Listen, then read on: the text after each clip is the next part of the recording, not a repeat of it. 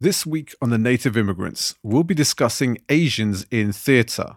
Are there enough opportunities for the South Asian community in the theatrical world?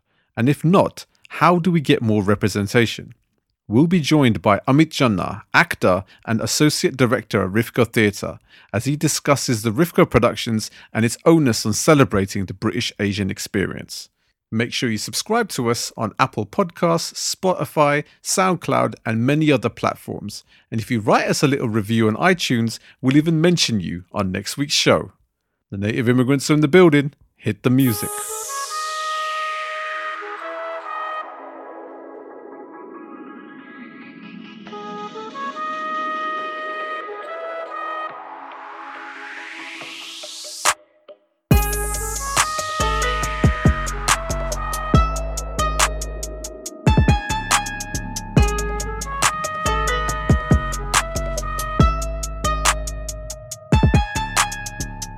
Salutations and welcome to another episode of The Native Immigrants. I'm your host, Swami Barakas, and as always, I'm joined by my co-host, Jojo_B. What's going on, Jojo B? Hello.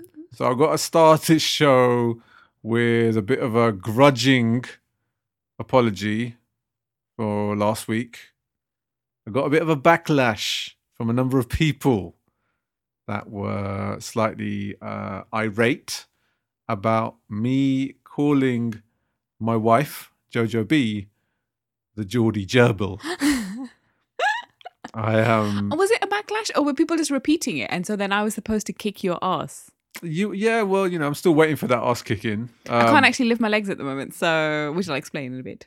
Yes. But yes, once I can, then I will kick that ass. Okay, so up until that point, might as well take advantage of the fact that she can't do anything. So she's still the Geordie Gerbil. I am not the Geordie eyes. Gerbil. Shut up.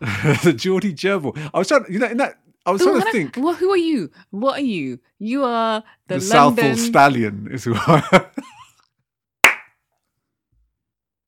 Wow. Do you know what? That was literally off the top of my head. And it was the first thing I thought about. The Southall and then Stallion. Even you couldn't say it with a straight face because Stallion. No, because I was like, is what you should be saying more of, to be fair. That's quite apt and stuff. Do you know what I mean? Because I'm a thoroughbred and I'm from West London. So the Southall Stallion. So if there was like a race between the Southall Stallion and the Geordie Gerbil, who do you think would come out on top? The tortoise in the hair, innit? I would. Yeah. But you've got no legs at the moment anyway. Small, so you couldn't even... but perfectly formed. Subjective. I'm not accepting that I am a gerbil, and I'm definitely not accepting that you are a stallion. Give me an alternative then. You are not to me. I've already got mine. What would you prefer? You wish. That's all I'm gonna say. Let's just move away from the animal metaphors. Is that the right word? Yeah, sure. Whatever. I'm not an animal, except a human. Which is an animal? Yes, but I'm not any other member of the animal kingdom. The worst animal of its kind as Which well. reminds me, there's a new very cute thing that Bubs does. Right.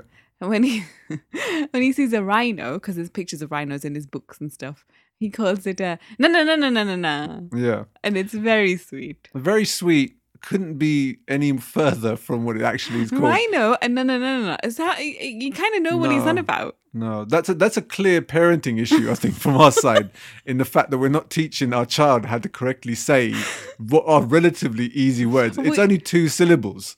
So the fact that he's put additional 5 syllables at the end of what he's calling it himself. No. Yeah. But we started using the words that he uses instead of correcting the words. So wrong. So he has a thing about corner. So he likes to watch all the cars go by from the window, and he uses the word "iya." Yeah. What is that, Jojo?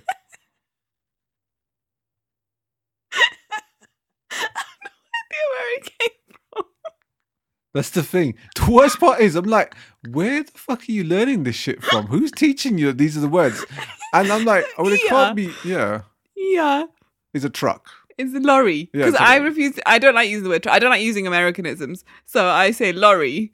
And he has now decided that that's an ER. And so now I just go, look, there's an ER. There's an ER when I see something out the window. So that's wrong. Yeah, because obviously he's not then going to go into like, nursery next year. And these are the words he's going to use. And the worst part is we're just going to be judged from the teachers there. They're going to be like, those parents that, are teaching the kids the wrong things. And obviously now he's behind, curriculum wise. Is there even a curriculum in nursery? No, I don't think so. Well, okay, so he's behind the other kids in his vocab. And it's obviously going to be down to us for messing it up. Every number is still 2. Yeah. Because he doesn't go past 2. Because we try to he doesn't even go before 2. Yeah. Every there's number not even a is 1. 2. Do you know what I mean? Like, there's always double, like, straight away. But it really works because I was like, how old are you going to be this year? What number will you be? And he went, 2. Yeah, we're going to really take advantage of that for the next, few months. And then that's going to, run past its sell-by date after December. So, So... No, because he'll be 2 for the whole of next year. Yeah, but he's not going to be 2, is it? No, but then I'll just say, how old are you? And then he'll say 2. Once they change the answers, we just change the questions. But anyway, so what's been happening, I guess, this week? Well, something's quite monumental happened in Jojo B's life. It's back. Yes. We're not talking about that announcement that happened this week. Oh yeah, so two big things have returned, which is what I thought you talked about. Both of them involving monumental. Oh, right, both of them involving banana bread. Personally, me. Yes. So for me, my personal monumental moment was the return of Bake Off. Great British Bake Off is back on our screen. Legitimately, the only reason Jojo B was born to watch this show, and there's a number of contestants on there.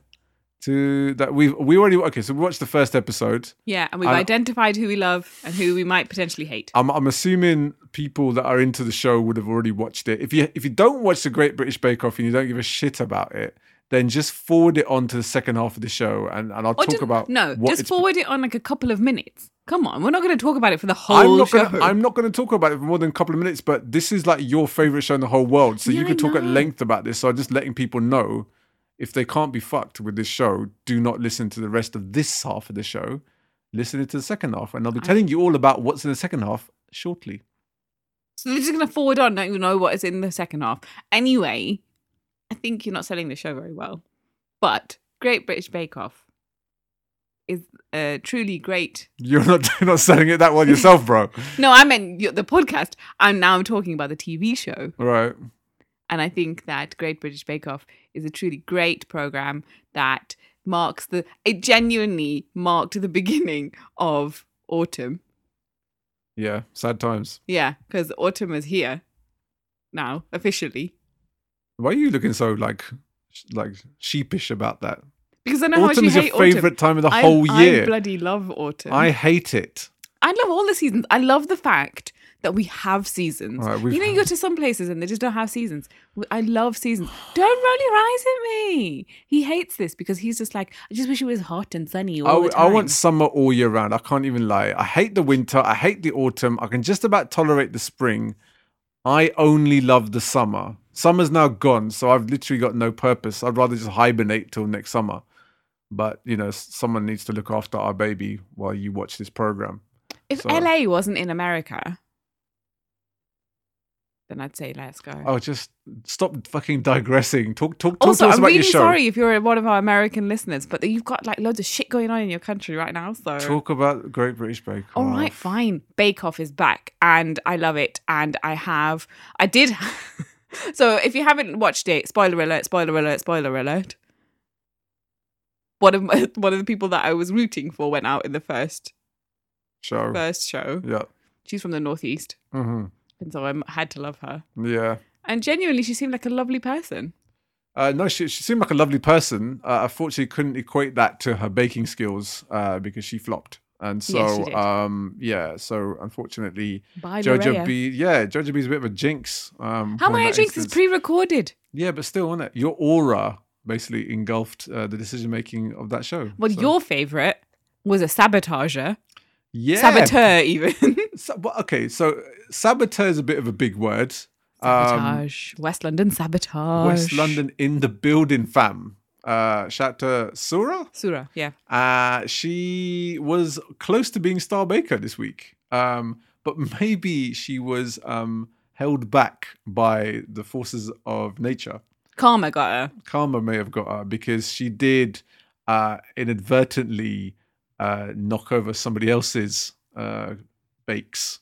She showed remorse for it, obviously. Yes. But I can just... Or were they crocodile tears? Ooh, drama. You know what? As soon as it happened, I could almost imagine the hate that she would have got online, especially from your right-wing Bake Off viewer. Yes. That would have been very much against the fact that an Islamic lady has thrown one of our bakes on the floor. Yes, but she did. I did turn around to you at that point and go, yes, I'd be crying too. I'd be absolutely mortified if I had ruined someone else's cakes. Yeah. But yes, she did show some remorse. I would like to believe that it wasn't crocodile tears. No, absolutely not. But then she smashed it on the stuff that she made, to be fair. So I will champion her for the rest of this series because she's from West London as well. There's a couple of West London bakers on there, so shout to all the West London massive. And there's also another Asian baker as well, a guy called Mac. Yes. From Bolton. Yep. So we're going to be following his journey very, very closely. Wasn't very good in the first week. But well, no, he wasn't terrible, but he was kind of middling. Yeah, it's fine. But you know what? I've been in the run up to this, I was rewatching the first Channel 4 series, the one with Liam, who now presents a professional Bake Off. And actually, Liam started really badly. Mm-hmm. And he was like looking like one of those people that like kind of just scraped through. Yeah. And then he just started on this upward trajectory for a little while. Right. So I think you never know with Mac. You never know with no, those middling people. Of course. All you have to do is basically get through week by week. And if you get through towards the latter weeks, then you're in with the shout. And if anything, the last couple of seasons have been pretty shite in terms of quality, to be fair. But there was Rahul. Yeah, but come on, Rahul and Ruby and Anthony all in one show. Yeah, but they let's be fair. The quality for Rahul was great at the start. It just got worse and worse week by week, and somehow he managed to win it because one of the other bakers flopped on that one day. And then the last Rahul year was a little bit meh as well. So really, it needs a strong series of quality for me going forward for this season to be able to compete with the old series. The times like Nadia, where like everyone seemed to be an amazing baker and you had to be so super on the day. Whereas now it's kind of like, just get through week by week, and then if you get through to the final three, it's just about who does well on that day. So lot remains to be seen for Let's see. Well, so there was another person that I will now champion because he decided, and this is very brave, I think, for his very first bake to make something gluten-free. And it didn't have to be. Yep. He just chose to, and then he smashed it out of the park. Yeah, he did. Yeah. Well done, Peter. Yes. Shout to him. So, and he got Star Baker. He was Star Baker this week. So I am going to root for him for repping my tribe, the gluten-free types. So yes, well done to him. But yeah, I'm really excited. I also new presenter. Yeah. Matt Lucas. Yeah. Nah. We'll see. Yeah. I've never been his biggest fan, so we'll see. And I miss Sandy already, but we'll see. Yeah, it's like presenters and stuff is by the by and stuff. For me, it's more about the contestants and representation. And I'm glad to see that there was a nice ethnic quota reached on that show with a number of people that we can sit there and root behind. I think Bake Off do that pretty well. Yeah, absolutely. But I think most shows, like Apprentice, has the same, But Apprentice has the great ethnic cull. Every year, true. the ethnics are the first to go. I mean, this has already started on this one as well, to be fair, on Bake Off. So, yes. Well, let's see. They're not usually as bad. They're not usually as bad. But like Apprentice, nah. Yeah. You just know every year who's going to go. That's true. First, the great ethnic cull. Well, talking about representation, this is what we're going to speak about on the second half of this show when we talk about South Asians in theatre. So we spoke a few weeks ago about TV and film and music and even literature as well in that episode about representation. And we didn't really cover theatre. And it almost feels like the same way we talked about all this stuff in the second show of season 1, where we talked about representation in TV and film and music. And we didn't talk about the books and the literature world. And I feel like we've done the same this time round with theatre, in the fact that it's a massive platform for the creative arts, and we didn't talk about it. It's one of those performing arts that, like, unless you go regularly, it's not really forefront of your mind, but it should be. No, it should be. It's like, this is the thing. That's our fault in that part, because we do frequent the theatre. Well, we did frequent the theatre before obviously having a baby as such. We used to love going to the theatre. No, absolutely. Like, so we've seen quite a few like British Asian productions over our time. I think the first one I ever saw was Bombay Dreams. Yes, standard. As everyone did. The trip after uni finals finished, we came to London and we went to see Bombay Dreams as one of the things we had to do. Yes, yeah. And that was back in 2002. So that's a number of years ago. Since then we've kind of seen some together as a couple as well. I remember we saw Behind the Beautiful Forevers. Yes. Which was a great show with Mira Sayal in it. And then we've seen a number of shows at the Rifco Theatre as well, which is a theatre that really pushes, champions, and highlights the British Asian experience in all of their productions. Yeah. And we are lucky enough to be joined by Ameet, who is the associate director there, but also an actor that you would absolutely have seen in a number of different film and TV productions. I guess the most famous would probably be Bennett Like Beckham. And EastEnders. Mm-hmm. He was part of the Ferreira family. And he will be talking about his stint so far at Rifco, including their productions, and how they introduce new ideas and creativity and compelling stories to really push the British Asian community. Yeah, and I think that it would be where we're saying we can't get onto TV. If we have outlets like the theatre, like Rifco, then that's what we should be pushing for our stories to be told through. That's the medium we should be going for, I think. It's probably a lot more accessible. Yes. Potentially. And we can get more of our stories told that way. Yeah, no, exactly. But we also then have to go and see them. We have to go to the theatre. Yeah, absolutely. In better times. Obviously, the world at the moment is upside down, so it's difficult at this point. But when life starts to kind of open up and it's a bit easier to socialise and go out to things again, then the theatre should be an art that we, especially because during COVID it's being hit so hard and lots of theatres are in a lot of trouble. Absolutely. That, if we can, when they do open, if we can go and see their productions and we can support them, especially if they're your local theatre, exactly, then I think we should. No, absolutely. There's been a number of productions at the Beck Theatre in Hayes, a local theatre to mine. Rifco is basically there in Watford. And I guess we're talking about representation and how there isn't enough of that in, the big theatres in the West End. And so, when someone like Rifco really pushes the British Asian community in all of their productions, then we have to go out and support it. Yeah. Because, we're asking for representation. And so if they're not going to give us opportunities on those stages, then we'll just make our own. And that's what Rifco have been doing, and been doing really well for a number of years. We spoke about Mushi, which we went to see last year. And it was a glowing review for that in our podcast from last year. So make sure you check that out.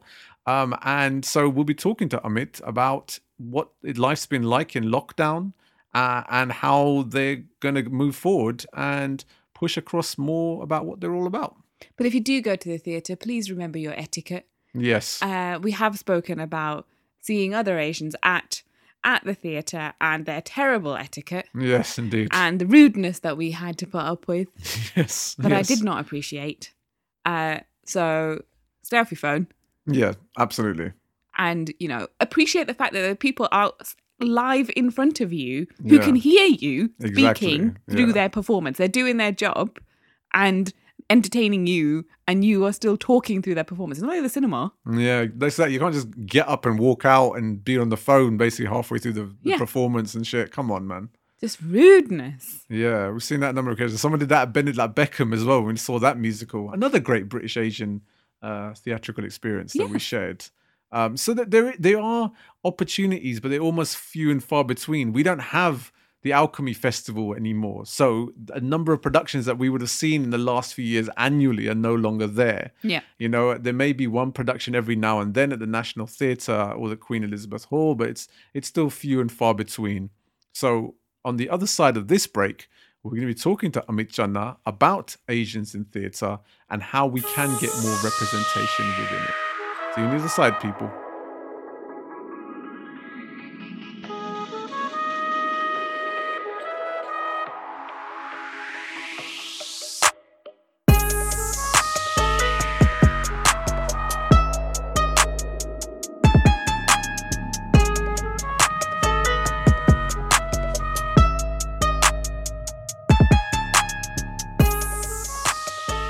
Welcome back to the second half of The Native Immigrants. I'm Swami Barakas, and there's no Jojo B. She's decided to take it easy, you know, so left me to do all the dirty work, like I pretty much do on a daily basis anyway.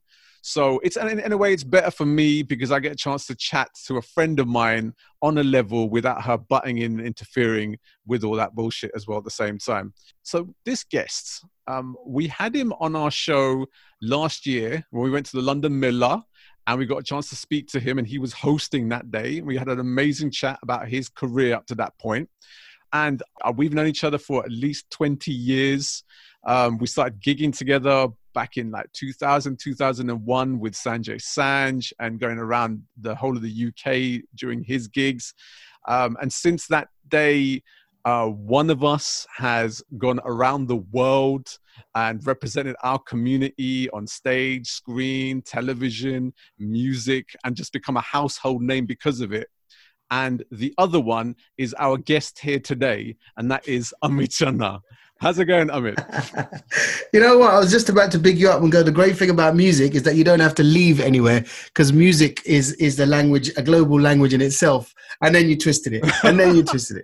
No, it's good to hear from you again, brother. I hope all is well. I hope you and your family are safe and keeping sane in these mad times. Yeah, keeping sane seems to be the at least the forefront of our thought processes at the moment, especially now with what looks like even more increased measures for COVID-19. And so I wish you and yours all the same as well. Thank you, brother. You know, it's difficult times, but you know, as long as we can all work through it together, we can get through to the other side. It feels like sanity is on the forefront as opposed to health, because health, we know how to look after ourselves, so that is to stay at home. But sanity is a big question at the moment. So I mean, I hope everyone listening to this is keeping mentally well as physically well. I think I say that with a pinch of salt. I think our communities definitely, when it comes to health, especially with our elder community, is something that we clearly don't put at the forefront of our priority lines, especially with the levels of diabetes and cholesterols amongst our systems. So this is something that we talk about week in, week out in the Native Immigrants and how we can improve and progress things going forward. So let's just all help each other out as a collective community, and then we can get through this, hopefully, fingers crossed, on the other side fairly well, you know. But let's talk a little bit more about Ameet Chana. So we spoke on that show about the London Miller, about your career. But what we want to focus on specifically for this episode is the South Asian community in the theatrical world. Now, you are the associate director at Rifco Theatre, and which is a massive plaudit in itself. People obviously know you from Benedict Beckham and EastEnders and all those, you know, years of being involved in the television world. But what attracted you to working in theatre now? Theatre is where I learnt my craft, bro. I started acting when I was about 14. I got an agent by the time I was 14 or 15. And I did some kids' TV stuff. And then I did a feature film called Wild West when I was still at school. Wild West. Big up the Southall Massive. That was actually shot just like a couple of streets away from my house. Yeah, man. Big up Wild West. And I was still at school then. I was in my final year of GCSEs, you know. So it was a strange time because I was trying to balance kind of making sure I do well in my exams, but also kind of feeling like I was flying high, being picked up in big shiny Mercedes to go to set at 6:30 in the morning, and and had a chaperone and a tutor on set and all that kind of stuff. So for me, I kind of got thrown into it as a really young age, and kind of almost didn't realize what was happening. I just kind of went with the wind. Yeah. And then when all of that kind of died down a little bit, I was sort of 18, 19. I was at college in Harrow, and I continued to kind of do a little bit of kind of TV and film work. And then while I was there, I started to get offered kind of mid to large scale touring theatre jobs. And I was like, man, what do I know about theatre? Do you know what I mean? I only know what I used to do at school, when we used to put on Grease and things like that as school productions, Standard. Wizard of Oz. And I didn't go to drama school. So that was, that was a plan. But what happened is I sort of took the leap of faith and went into a 6-week rehearsal process of a huge, what they call a #1 tour. So it's the #1 theatres around the country. Yeah. Like the big sort of 1,500, 2,000 seater theatres. And it was a production of Sherlock Holmes and the Crucifer of Blood, of which the first part of the show is set in India, in Agra. Oh, wow. And it's about 4 British soldiers that take a sign of blood to protect something or another. I can't remember what it was, but it's an Arthur Conan Doyle. It's an actual Sherlock Holmes book. And it was adapted for the stage, and it was produced by PW Productions, and it was financed by Mobil Oil. Do you remember Mobil? Mobil Oil. Wow. Yeah. That's taking it back. Yeah. So every Friday they used to book the theater in whatever city we were in and invite their best customers and business compadres and give them a night of theater, and then go to a really lavish kind of 5-star 4-course banqueting meal in the evenings every Friday. And then from the cast, 4 of us were allowed to go each week. We did it on rotation. So I did that tour for about 6 months. And then I thought, okay, now what? Then I started thinking about going to drama school. And fortunately or unfortunately, the work kept coming. So every time I decided to kind of think about going to drama school, another job would come up and I'd take it. So going back to your question, the attraction of theatre was simply the fact that I took the leap of faith and then did almost 10 years of touring theatre and learned my craft on a stage around the country. Yeah. I didn't actually make it to drama school. So that was my what do they call it? By fire, lesson by fire. I literally just threw myself thrown in the deep end. Yeah, and immersed myself. And I learned so much about the process of acting, and I was surrounded by really, really experienced actors. All the time we were playing leads in these shows that I had smaller parts in. And then it continued to excel from there. And then I started doing a lot of work at Waterman's Art Centre, where I discovered the South Asian theatre scene, which I didn't even know existed. Waterman's Art Centre were putting on comedy nights. One Nation Under a Groove In It was the name of the company. Yeah. People like Nina Wadia, Sanjeev Bhaskar, Nitin Ganatra, myself, Parv Bansal, my late great friend, unfortunately he's no longer with us, who was an amazing playwright.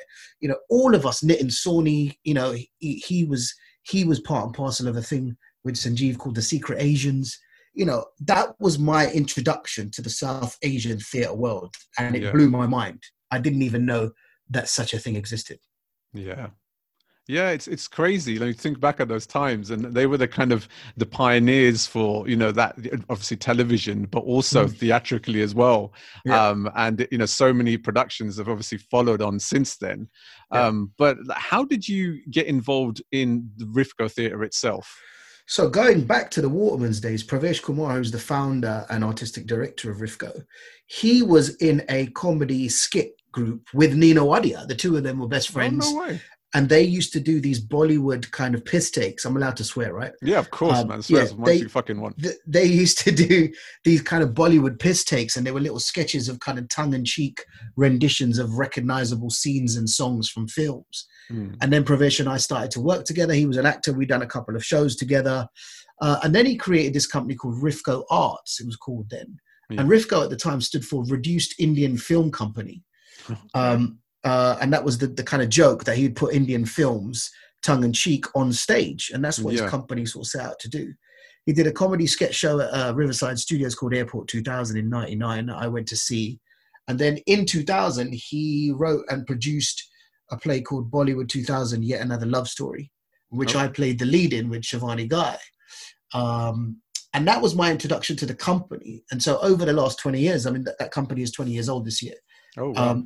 over the Happy last birthday. 20 years, I've been closely affiliated with the company either as an actor in one of their shows, or I've assistant directed under Pravesh on other productions. I've helped with casting. I've helped with development workshops. And then I've gone back and done a few more shows. I did Happy Birthday Sunita with Shabana Azmi back in 2004. And then we took that to Dubai and India as well. Amazing. So I've been closely affiliated with the company for 20 years, man, since its inception, pretty much. Wow, it's a long time, Mm. and it's obviously beginning to bear the fruition of that. Obviously, in the last couple of years, for sure. Now, Rivco themselves have said that they create productions that celebrate and reflect contemporary British Asian experiences, culture, and society. So, on television, our representation currently in the last couple of years encompasses a lot of negative stereotypes. And this is something that we spoke about with you on our previous show when we spoke about the negativity such as forced marriages or terrorism and these kind of things.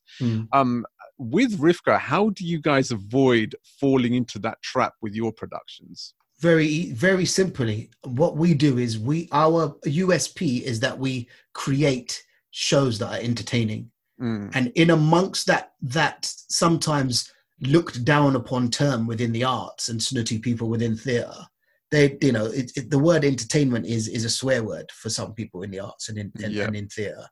And what we do is we put on entertaining shows that underlyingly deal with issues within the community or the unspoken or the unheard. What we do is we put on shows that the British South Asian diaspora can come and watch, identify themselves with what they're seeing on stage, which very rarely happens on stage in the UK. I'd be hard pressed to find a show in the West End where a British South Asian could go there and go, oh, I recognize that person, or that's me. And that's what we do. We put on shows where the British South Asian diaspora can go there and go, I recognize that person. That's my mum. That's my aunt. That's my uncle. That's my next door neighbor, or that's me. And that's what we do. And we don't push messages down people's throats. We don't deal with harsh realities by being didactic. We deal with everyday issues within the community and beyond, or living in this country through entertainment. Yeah, no, absolutely. And like, see, with your productions, what are you guys looking for in new productions, and how challenging is it to find compelling stories for Rivco Productions as well? That's a really good question, man. Looking for, I think, is one of three things. We make sure that the voice is authentically British South Asian. That's the first thing we do. So whoever's writing it or is involved in it has to come from an authentic voice of a British Asian background. Secondly, it has to be entertaining. Yes. That's going back to what I just said. It has to be an evening of, people have to come to the theatre and enjoy themselves, right? Of course. And the other is of course saleability. We have to look at the fact that will people come and watch this? Ultimately, we might be subsidized and funded by the Arts Council, but we're still running a business and we have to stay afloat. And because the company's been run like that by Pravesh for the last 20 years, we were managed to stay alive in this madness that we're in at the moment of a pandemic. So many theatres, buildings, companies are shutting down on a daily basis. And because we've made sure that our shows not only make entertainment sense, but they also make business sense as well. And that starts from the title. Writers come along with plays that are great ideas with a title that I go, we look at each other and go, I wouldn't go and see that. Do you know what I mean? Yeah, of course. So the first thing has to be A, the title, and B, the image. And who are you selling to? And those are the three things that we look for. Make sure that it's entertaining, that it's authentically British Asian voice that we're giving a platform to, and that it makes business sense. No, 100%. And I think that's one of the great things about Rivco is, families can come out all in mass basically to watch these productions. It's catered for each of the generations, which is very, very important, because we must lose that, that in touch with our elder community as well as the youngsters amongst our community. Whereas you can go for the whole experience when watching a Rivco theatre production. And we also want to create intergenerational dialogue, right? Because of course, there's whole generations that don't know what journey their parents or their grandparents went on. Yes. There are companies that tell the immigration story, the immigrant story, as in, the struggles of leaving Africa or India and all that kind of stuff. Yeah. But what we do is specifically is that we tell, like I said, British Asian stories that are relatable across the board, not just to Asian audiences. And that's the thing, we create intergenerational dialogue because there's so many things that the younger kids or even the older parents don't know about the younger kids and vice versa. Of course. And that's what we try to do. Yeah, no, it is fantastic. And that's the one great thing about Rivka. Obviously, its motif is almost based around the British Asian community and the British Asian experience. Yeah. But if we almost take Rivka out of the equation now and we look at the South Asian representation across theatre in general in the UK. Over the years, I've probably watched a number of productions, probably in like the Alchemy Festival, things happening within the National Theatre. But obviously, it's been few and far between over the last kind of decade to 20 years. Where are the opportunities for South Asians in theatre productions, like on or off stage? In front of the stage and behind it. It's interesting, right? Because we've had meetings, Pravesh and I recently, just before the lockdown, actually, we had meetings with artistic directors of really, really well-known big buildings in this country. And I won't mention names. Yeah. But, there's been elements of them coming to us now going, how do you do what you do? How do you get that audience in? And why are they not coming to our theatres? Yeah. And it's like, it's again, it comes down to who are you programming for? Do you know what I mean? You have to understand, we know clearly who our audience is. Yeah. And not just for each production, but our core audience. That doesn't mean that other people are not welcome or they won't relate, but we know who our target audience is. Yeah. And I think some of the bigger buildings, some of the bigger theatres in this country, what they do is they know their audience. So they'll pick a play that will bring in their core audience, which is generally white middle-class people. Yes. Of a certain ilk, of a certain income or a certain background, because they are the bums on seats for those buildings. Mm-hmm. But then when you're doing that, going back to what I said right at the beginning, people like you and me don't identify with those characters on the stage. Yes. So we may choose not to go and see it. Mm-hmm. And I think it comes down to programming, and that's where the opportunities will lie.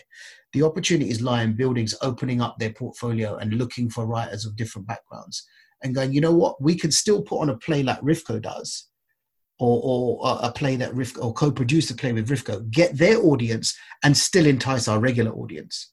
And I think that's where the opportunity will come. And it's happening. We are in conversations with those buildings now. And it might not be for a year, 2 years, 3 years, because we want to plant the seed and make sure that the work that we do with those companies is thought out, rather than going, oh, we've got a play in this top drawer here, just put this on. Yeah. It has to be created with that building and their audience in mind also. Yeah, no, 100%. So let's talk about your last production. Let's talk about Mushy. Yeah. So I went to see it last year. I put on a glowing review for it as well for the podcast. It was this time last year, man. Wow, a whole year has gone. Press night was on the 10th of September. It's my daughter's birthday. Wow. A year ago. So 10 days ago was a year ago that play opened. Wow. Okay, so let's reflect back on that. It's been a year since that play came out. Yeah. What was the experience like for you, and the whole process behind it? And obviously it went to tour as well across the UK. Yeah. How was that all for you? I can make it flowery, man, because I could say it was, game changing and all that. And I'll tell you in a really simple, succinct sentence that being part of producing that play and directing it made me come to a realization that all these past 30 years have been building to that moment. Amazing. And I'll tell you why. Because there was one of the reasons why I chose to step back from acting and become an associate director at Rivko is because I was getting really unchallenged, or actually unbothered by the work that was on offer. And I was kind of like, well, this is not stimulating. I don't want to go and do an episode of XYZ. Again, I won't mention any shows themselves, but I don't want to go and read 3 lines in a hospital drama. I've been there, I've done that. Yeah. So I was like, what's next? And actually, when the opportunity arose to go and become associate director at Rivko, I grabbed it because I was like, now I've got the chance to create work that I wish is and was around when I was a young actor. And that there is the ultimate achievement and realization. I got full circle of directing Mushy. Wow. So would you feel that you almost had more satisfaction from the directing aspect of obviously theatre work rather than your television and acting career? In the last few years, yeah, definitely. I mean, don't get me wrong. I'm sort of in my 30th year as a professional actor now, No and way. all of that tool bag, that toolkit that I created over 30 years, came in use of every job I ever did, and every director I ever worked with, and every lighting designer I met, and every actor I worked with, and every acknowledgement of why a director asks you to stand somewhere when you're saying that line, or the reason why that scene was directed a certain way. That tool bag came in absolute use of those 4 weeks rehearsals and that 2.5 month tour of that show. Amazing. No, like I said, it was an awesome production, and it was great because obviously a lot of my contemporaries and friends were obviously involved in it as well, with Neeraj and Rax and stuff. So there was a whole like collective with a crew of us basically that used to always be out and about the same places, getting trashed and hammered on nights out across the week. And now it's like there's theatre productions that have involved some of the best writers, director yourself, Neeraj doing the music and stuff like that. It was a nice coming together moment, especially with everyone that was there as well during the press night. So it's a great combination of a lot of hard work and dedication to And that's the another, arts and craft. that's another goal, Swami. That's another goal. The goal is to take people through with you. It's not to close the door behind you and go, okay, I'm here now.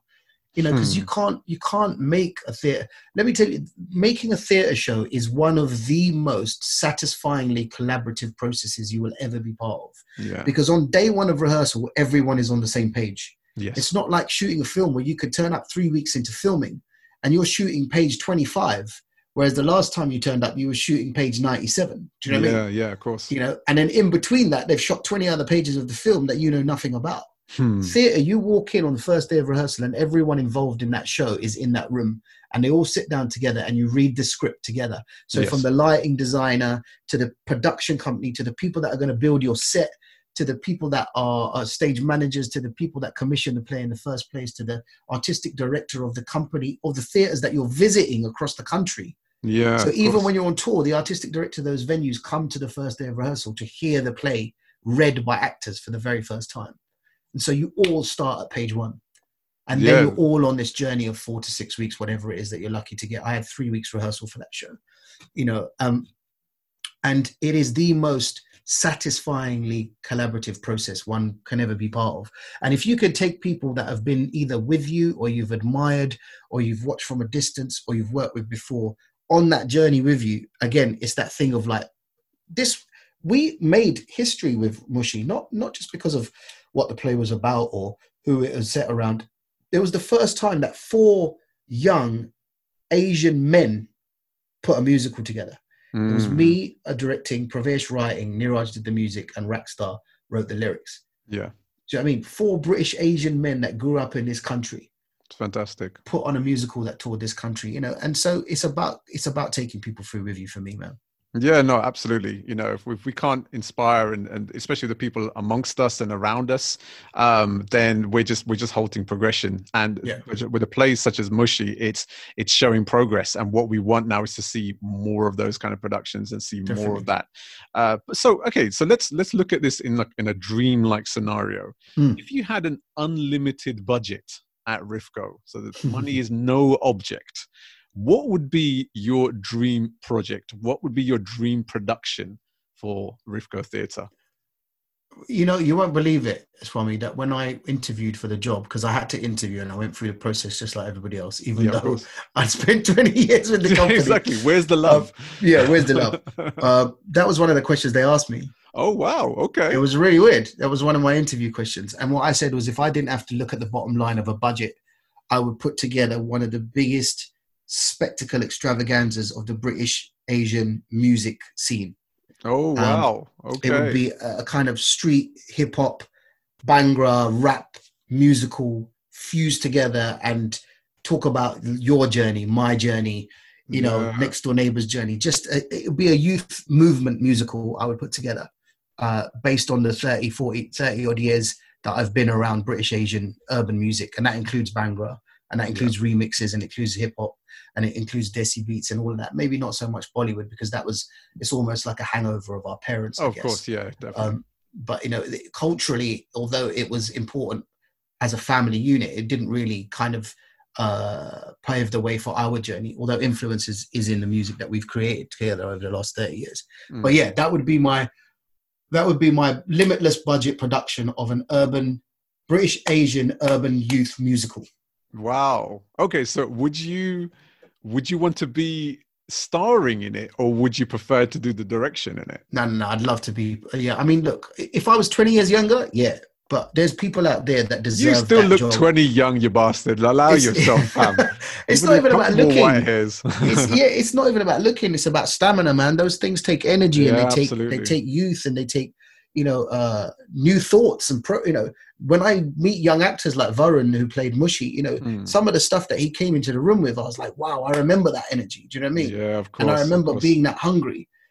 So yeah, and also more importantly, other people deserve that role now. That's why I want to create work 100%. to give people like me, myself 20 years ago, the work that I wish was around then. Do you know what I mean? No, of course. Yeah, I would definitely want to direct it. Yeah, brilliant.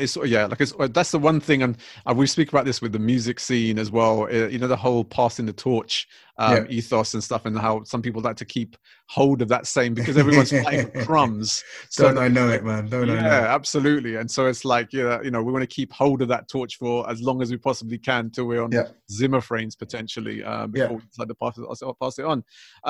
But yeah, that sounds like an outstanding production. I can only imagine all the number of people that would be involved in it. Yeah. If there's why can't we have our version of In the Heights? Do you know what I mean? Which has now just been turned into a film. Why can't we have our own historical rap musical like Hamilton about the British Asian diaspora that came to this country in the 50s and 60s? Those are all stories that are there to be told. And exactly, people's experiences are parallel. I always say the destination is the same for everyone. No, of course. It's the journey that's different. Yes. And that's what makes each story individual, is the journey. The destination is the same. We all die and end up in a coffin, bro. Do you know what I mean? Standard, yeah. It's how you get there is the interesting part. Yeah, wholeheartedly. And yeah, I'm already looking forward to seeing this happen, because yes, obviously it's an unlimited budget, but I know you guys have got, a few more in your coffers to make this thing happen. So please, make this happen. These things take partnerships, man. We have to talk to big music companies, and we have to talk to big touring theater companies that will come on and co-produce it with us. Just talk to Rishi and talk to these guys. That's all you need. You've got the history. It's true. On the phone, on your mobile device, you've got the history of British Asian music on there. Dude, me and Rishi talk about this stuff regularly, man. We talk about producing, series together. We talk about putting on a musical together. We, sometimes still in our day, I was with him last February in Bombay, and we had drunken nights of just going, bruv, imagine if me and you made a musical, imagine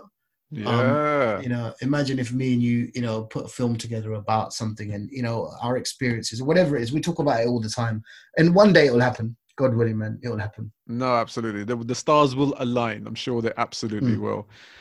So, all right. So we already mentioned this before earlier in the conversation that, we're currently in the process of increased measures for COVID-19 now.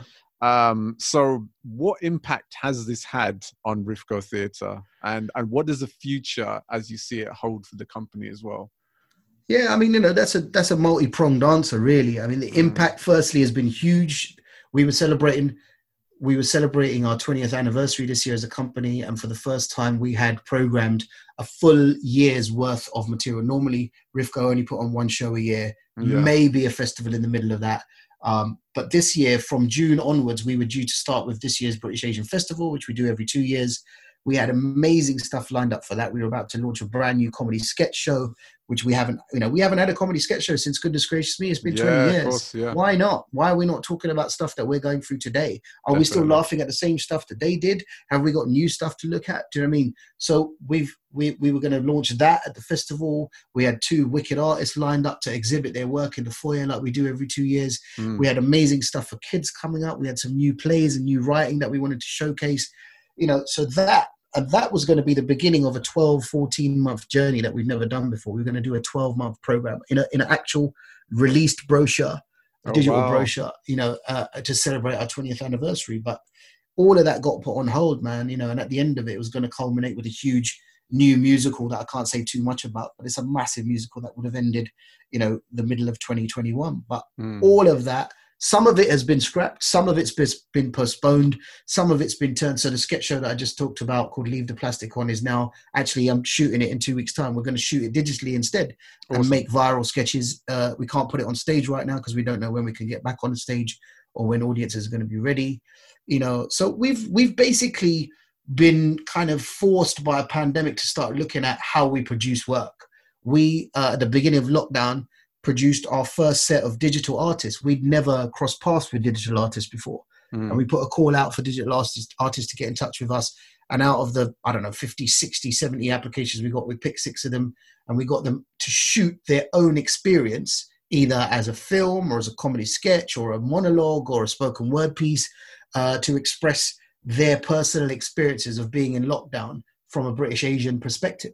Oh, wow. So we had comedy artists, we had spoken word artists, and that went out as a series called The Dosey Lockdown, which again, we'd never done before, but it was hugely successful. And we got nominated from one of the Arts Council boards about theatre companies that transferred to making digital. So we've been nominated for an award for that. Congratulations. Thank you very much. And, Mushi got an acknowledgement from, there's a company called The Offies, which is basically the award ceremony for, so the West End shows get their own award show, and the shows that are not in the West End get their own awards called the Offies, which means off West End. Off West End, yeah. Excuse me. And because they couldn't do it this year, they set up a commendation thing of theatre companies that created digital work, and we won the commendation for Mushi as a theatre company that diversified. So look. Yes, it's got in the way. Yes, it's fucked with things that we were supposed to do over the next 12 months.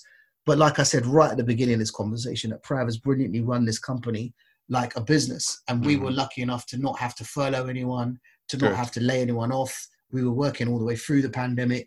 We set up offices at home and we turned a lot of stuff into digital stuff. We've moved things into 2021 and 2022. The pandemic has forced us to think about different ways of making theatre now, not just in a sit down in a theatre and look at things directly. We're talking about outdoor stuff. We're talking about immersive stuff. We're talking about, and in a way, it's really made us, sit up out of our chair and go, fuck, now what? Yes. Do you know what I mean? And that's been a positive thing really for us. Obviously, the pandemic has had a huge negative effect on people around the world. And I'm not, underestimating the kind of devastation it's caused. But, in some way or another, for some creative companies, it's been a real kick up the arse to go, listen, you need to start thinking outside of the box, literally, because a theatre can be seen as a box. Do you know what I mean? Yeah. And, we've been fortunate to think about our next 3 years without having to think about it, because we wouldn't have had to think about it until next year. Yeah. So we're ahead of the game, man, which is good, So, yeah, we've been affected, but we haven't let it beat us. No, that's the mentality to have, really. It's such a sink or swim time, unfortunately, at the moment, especially within the creative arts. And if you take that even further, when talking about the South Asian community within the creative arts, that becomes even smaller. And so to get through like this period and to be able to plan and organize productions within the next couple of years, without having to think about the financial setbacks, etc., that's happened with COVID, is only a great thing. And so in terms of everything you guys are doing at Rifco, it's amazing. And we hope and would looking forward to seeing much more productions, especially with, I'm with this podcast, all we speak about week in, week out is representation and things that are going to put across our community, in a positive light, rather than what we're seeing right now currently on our TV screens, in cinemas within our communities and stuff. And I'd always like to hope that, especially with Rifco, you're able to uphold that as much as routinely possible. You've done that in all your productions in the past, and I look forward to seeing that also encompassed in all the productions as well going forward. Thank you, man. Thank you. It's much love. No, it's much love. This is what we like to see. But I spoke to you about, about stories and finding compelling stories. How do people get involved, with Rifco Theatre, in terms of, like, we're looking for new writers, we're looking for new actors, we're looking for, new people that can help to change mindsets and introduce new stories within the British Asian community. What do people need to do? Okay, so in terms of looking for new writers and new stories, what we do is every year around about January time, we open up a window for our Rifco Associates program, which basically champions 6 or 7 submissions out of however many we get to then put them on a 12-month kind of course or journey of giving them a toolkit in how to develop their idea, the initial idea that they submit, and turn that into a well-rounded, finished product ready to be turned into a first draft of a play. Now, we don't make false promises. We don't say that you write your first draft by the end of the first year. Yeah, but what we do is in that journey, we set you up and give you the toolkit to be able to do that. We have masterclasses with theatre makers, with dramaturgs, with other writers. We've just done a whole season of brunch with a playwright. So we put our associates and the public who are interested in front of 4 really, really celebrated and successful British South Asian playwrights.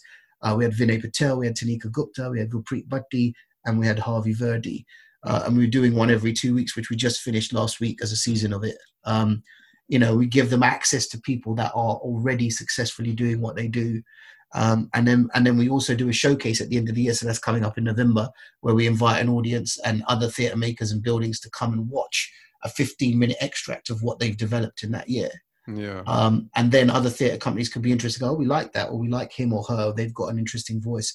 We want to champion that and take that writer or that idea on. And it does happen. Last year's associates, 2 of them have now been commissioned by us to go on and write a first fully drafted script of it. Awesome. with the aim to produce that script. We only commission if we're going to aim to produce it. But the associates program doesn't just aim at creating work for us. What we do is we champion the writer, and if we feel like there's other theatre companies or other buildings that their work would better suit, we then introduce them to those companies or those buildings. Do you know what I mean? So it's not just about finding work for RIFCO, it's about giving platform to South Asian writers that don't have an avenue or pathway to do that. So that opens up every year. Out of those 6 or 7 at the end of the first year, 2 of them get chosen to go on to become a year 2 associate, in which we then begin to develop their draft into a written draft. And we look at which 1 or 2 of those we would like to commission for ourselves, if any. We don't make any promises. But then we continue to kind of have a writing pool of a family of writing pools. Do you know what I mean? If we go, I remember that writer a couple of years ago in Associates, he or she had a great idea, or maybe the idea wasn't so great, but they had a great knack to write dialogue or whatever.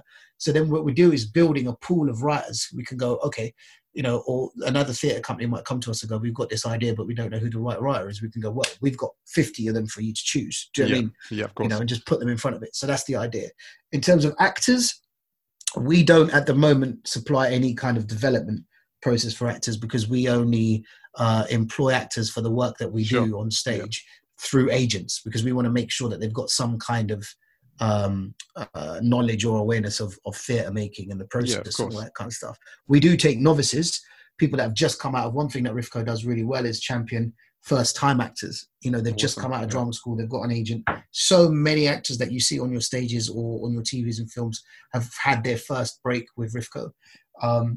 And in terms of directors, I'm a prime example. I came through the RIFCO Associates program as being a RIFCO associate for 2 years under the kind of director program that Prav run, after which I was then kind of, asked to interview for the position. So Cordula is one of our previous RIFCO associates, writing associates, and she got commissioned to do. Yeah, she got commissioned to write her first play that she did called Pyar Actually, and now she's hugely successful comedian and is writing loads of other stuff.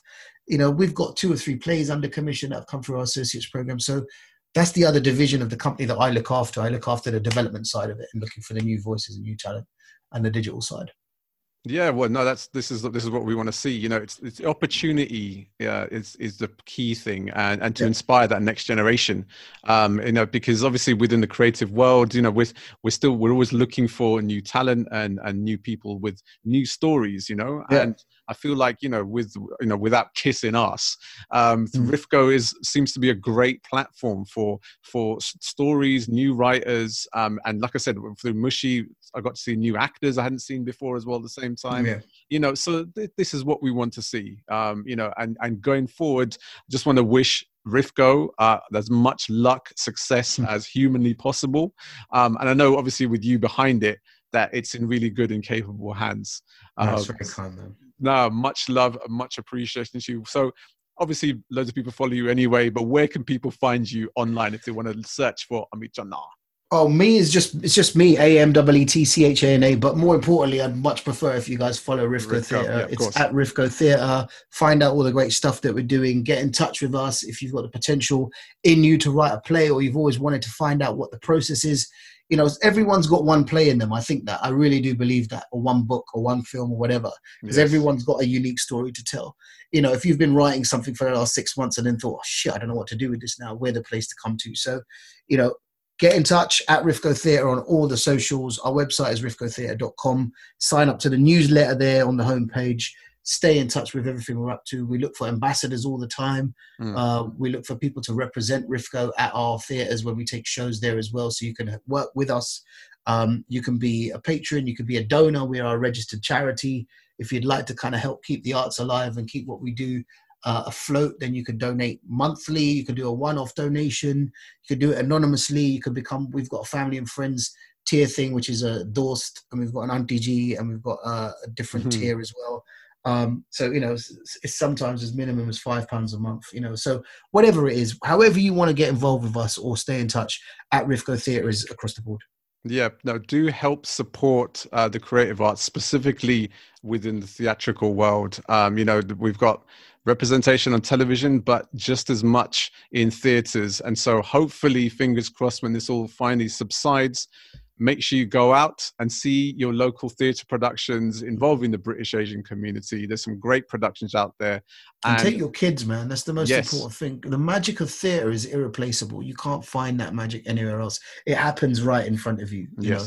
There's no questioning. And also, just to add to that, we get match funding as well. So for every pound that anybody donates, we get another £1 back from the lottery as well. So £100 equals £100 as well from them. So every penny counts. And right now, the arts is in a real shithole, basically. And the government, although they've chucked a whole load of money, you know, nobody knows who's getting what of that right now. Yeah, and the regional theatre companies are the ones that are probably going to get a look in last.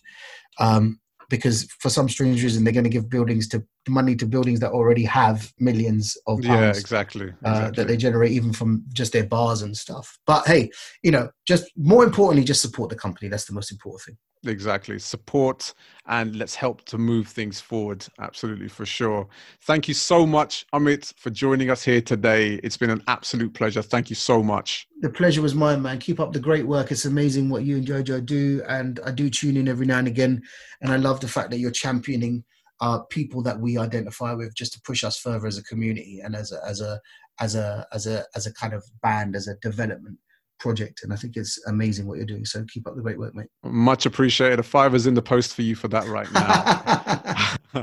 That's more than I get in the arts, mate. Yeah, exactly. Yeah, we're clapping for pennies here too, to be fair. Well, that is it from this week's episode of The Native Immigrants. We'll be back next week for more of the same. I'm Swami Barakas. She is Jojo B, wherever the fuck she is.